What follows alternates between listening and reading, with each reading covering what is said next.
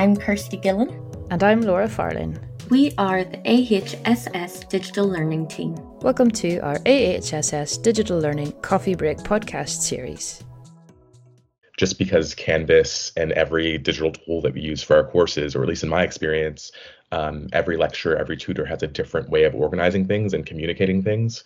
So it becomes, I think, both understanding their organizational kind of priorities, but then also my own. And then it's almost impossible to integrate the two. And so essentially I'm kind of taking information and then putting it as my own world, and then having to then put it back into the way that the university would like it to be, organized. So I think that that's a huge challenge. On the theme of student digital literacies, some of our AHSS student digital champions, Noel Campbell, Jamie Lucas Campbell, and Eleanor Gilmore, provide some interesting insights into their own journey with digital learning. They also discuss a few of the challenges they have had as students living and learning in the digital age, and highlight some top tips for students to exploit digital tools for greater success at university. We kick off the discussion by asking the students what are some of the most common technical issues or concerns that students might see, which may lead to barriers to learning at Queen's. So something that was quite new, I think, this year was two-factor authentication. And linked to another one of your questions there is where do you prefer to study, was the library. So I found it quite difficult at times to get logged on to all of the Queen's applications because of two-factor authentication. And so then going on from that, trying to sort that issue involved looking online, and it was finally resolved by getting in contact with the IT service desk, who told me about the Authenticator app.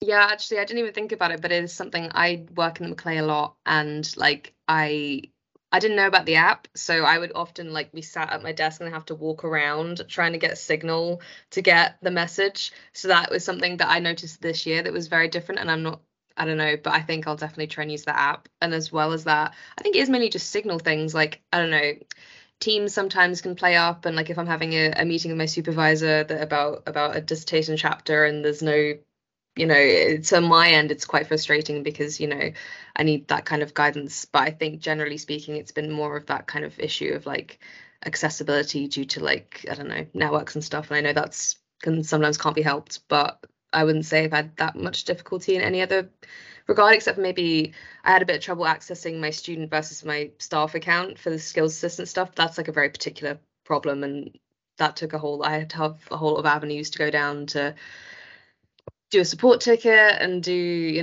contact IT and stuff. But it was all resolved in the end. But yeah, I agree with what Noel said. Have you ever been encouraged to develop your own basic IT skills?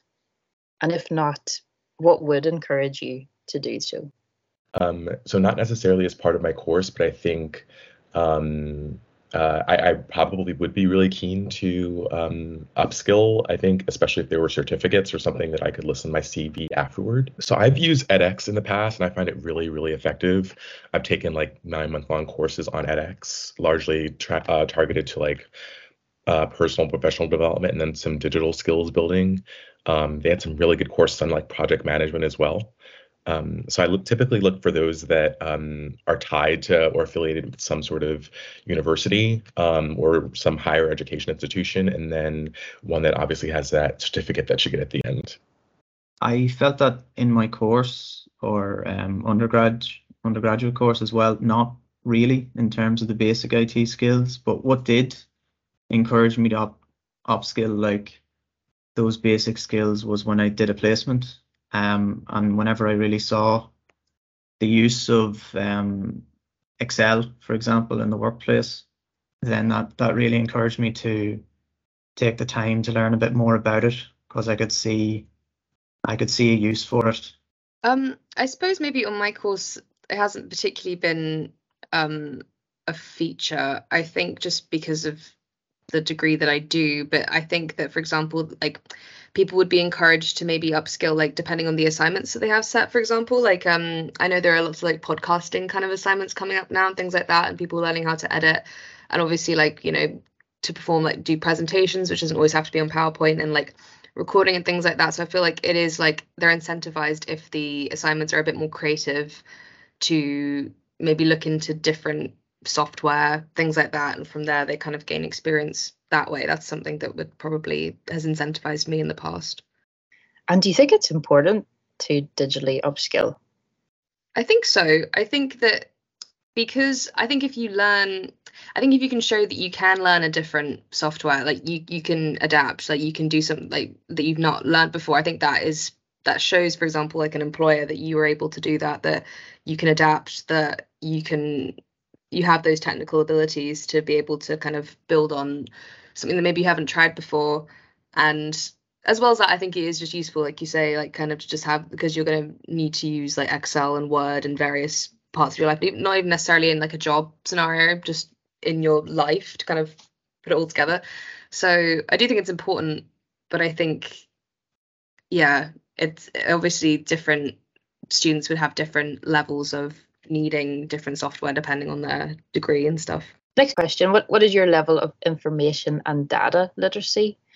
And do you know what this is? Do you think it's important?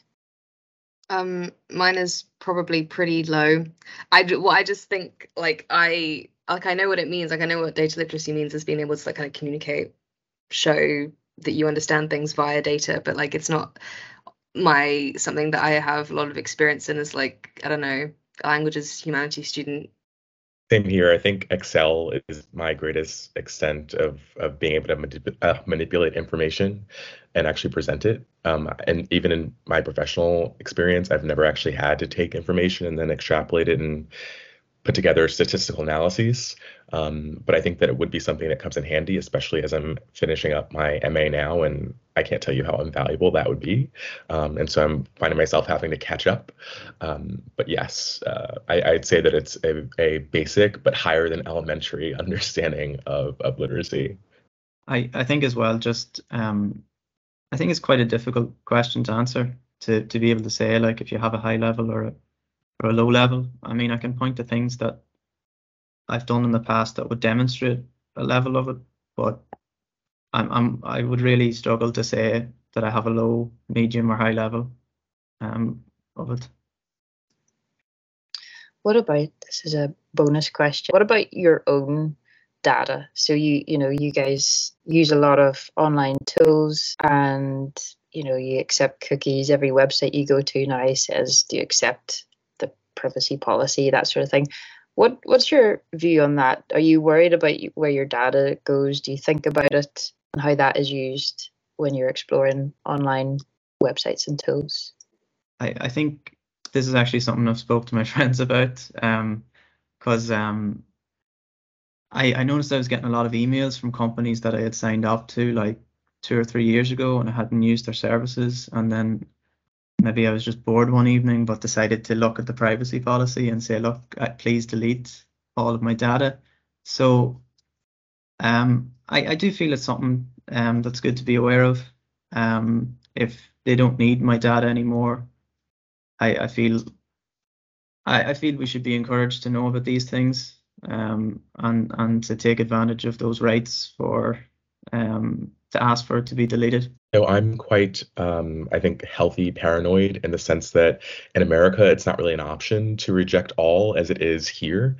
So I find myself now consistently clicking reject all. Like I will actually I'll go to a separate page and select reject all, because I am concerned. And I do have that, similar worry, I suppose, as Noel, in that I've noticed, you'll go out and have a conversation, all of a sudden you'll see an advertisement, or somehow you've been scrolling on Instagram and now you've been bombarded by 1,000 different advertisers. So yeah, pretty much I opt for reject all, and I do attempt to delete my data wherever I can, which is just a foreign concept to me, and it's brilliant. Yeah, I think I do that now. I think for years I kind of just like, not that I wasn't aware of what they were, but it was more I was just like in a rush and I was like, yeah, whatever. And then I would like accept this, and then I now my like Gmail account is just like littered with stuff, and it's too much stuff, and I'm like, I need to sort this out. So yeah, it is something that I think about. I see it every day, so I think it's something I'm gonna have to tackle at some stage, because I could say like it's too late, but you know what, if I really put my mind to it, I could probably solve the problem, because it is probably a bit of a concern. So yeah. Next question, as your generation does live so much of their life on devices and online and exploring the information superhighway. So what are the most common struggles that students might have when you do live so much of your life on these devices, either for learning or in your personal life, and so much of your life online? Well, the two that have impacted me most this year, I think, have been organization. And the second aspect would be just a shorter attention span. I mean, we are the TikTok generations, and so that means anything longer than 30 seconds, you've lost our attention. But on the concern of, I think, organization, I think just because Canvas and every digital tool that we use for our courses, or at least in my experience, every lecturer, every tutor has a different way of organizing things and communicating things. So it becomes, I think, both understanding their organizational kind of priorities, but then also my own. And then it's almost impossible to integrate the two. And so essentially I'm kind of taking information and then putting it into my own world, and then having to then put it back into the way that the university would like it to be, organized. So I think that that's a huge challenge. And then, we do have that short attention span and just more demands in life. And so I suppose that it makes for, just the organizing, and then just being physically or emotionally present in terms of what we're doing is always a challenge nowadays. Yeah, I would definitely agree with that. I think that the organization factor is pretty difficult. I think because when you're in a university setting and like you're in different class, I don't know, there's a spatial kind of separation, but there is no spatial separation like between it's all just one jumbled thing on Teams. And I think as well, something that I've noticed is kind of just a general social disconnect for people. Like I was lucky that kind of in the middle of lockdown, I was living with people who were doing my course, and it was we were in our separate rooms, like it was very weird. But I think I was lucky that I had like an established set of friends by that point. But like I noticed as a skills assistant, actually, with some of the sessions that I was having with people, I was talking to them, and one of the main issues that lecturers were finding and that students were finding is that they didn't really feel as part of a community. They just kind of were online, and like whenever they came back into the real world, it was like they didn't have a lot of friends, a lot of connections and stuff. And that's where you make those connections, is like after class, and you go out for a coffee and stuff and things like that. And I think that being online a lot kind of makes that a lot more difficult, that kind of social element that's really important to like university life and making friends and stuff. So yeah.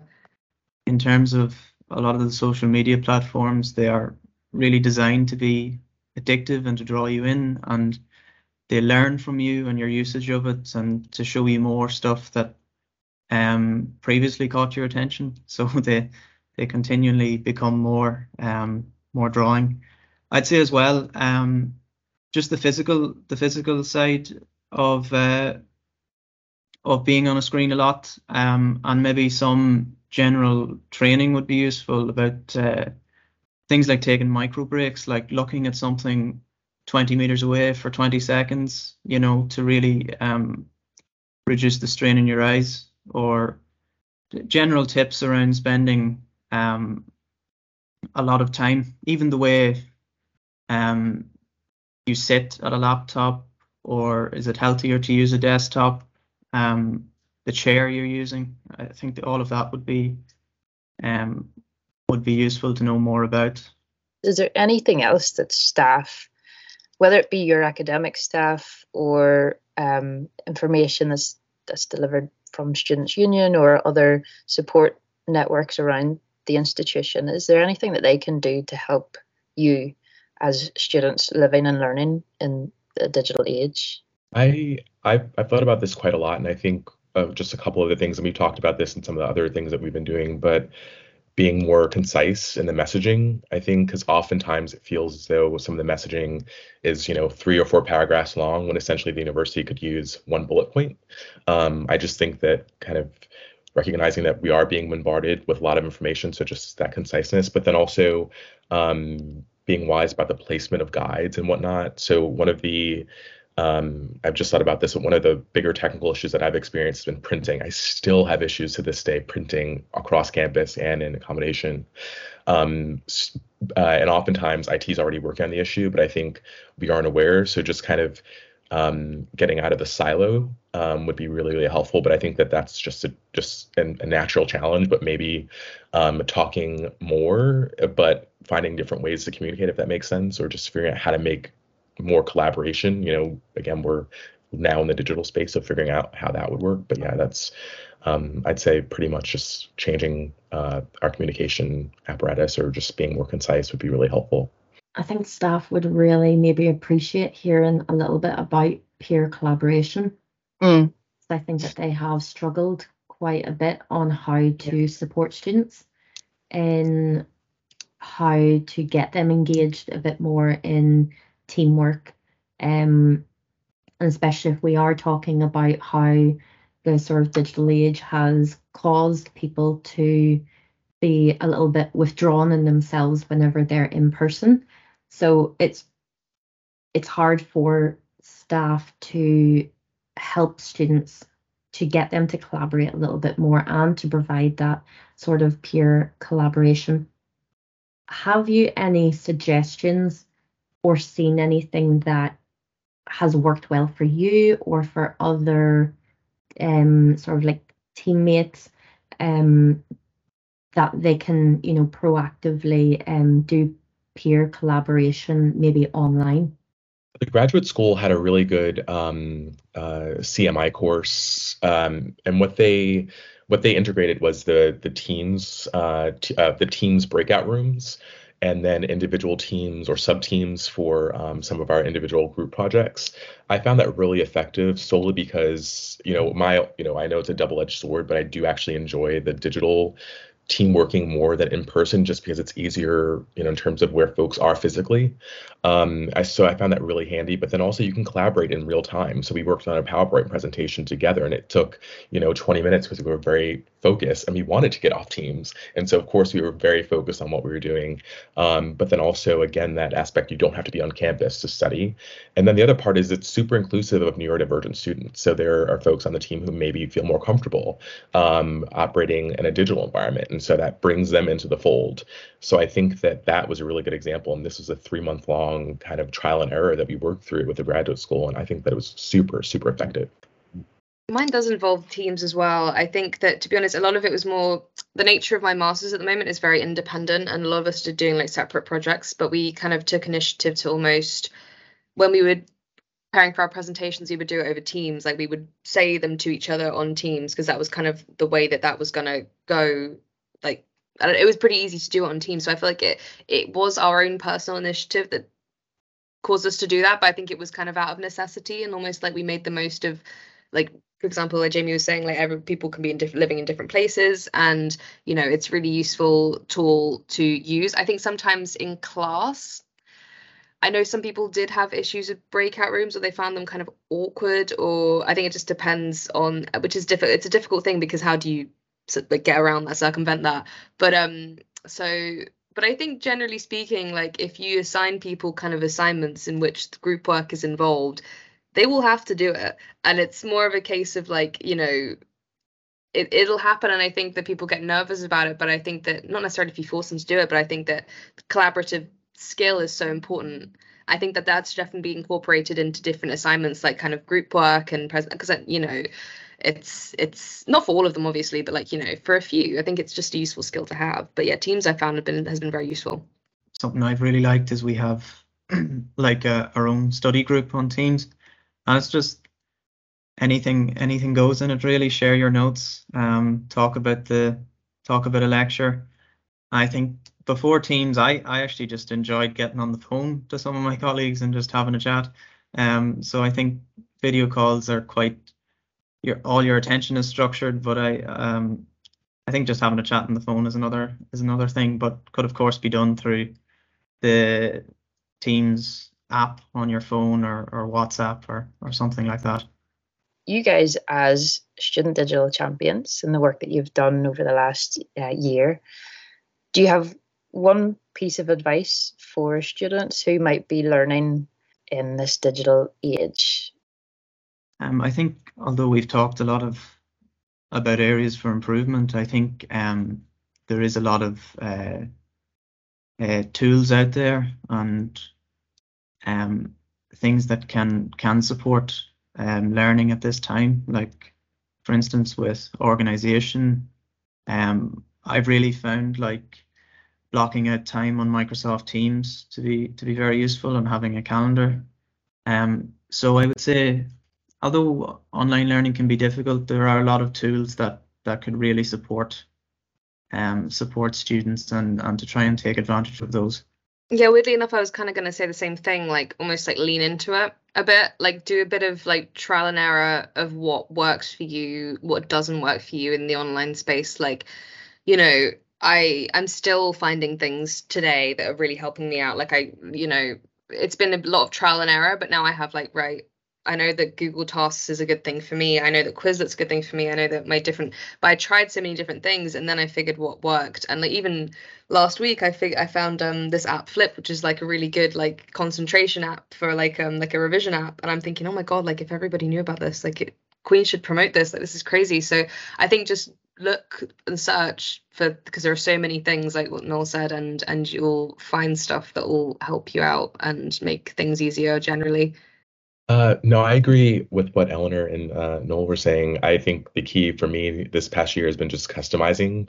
So Noel mentioned just time, and one of the things that have helped me is something like Pomodoro clock. So I do block out time whilst I'm writing, just these small things that I integrate in the tools that I have to use. Even just changing the color of some of the apps. Like I changed the color of my Chrome browser ever so often so that I spice it up. So I just try to add a bit of flair to what I'm doing, because otherwise you just drown in the study. So just customization.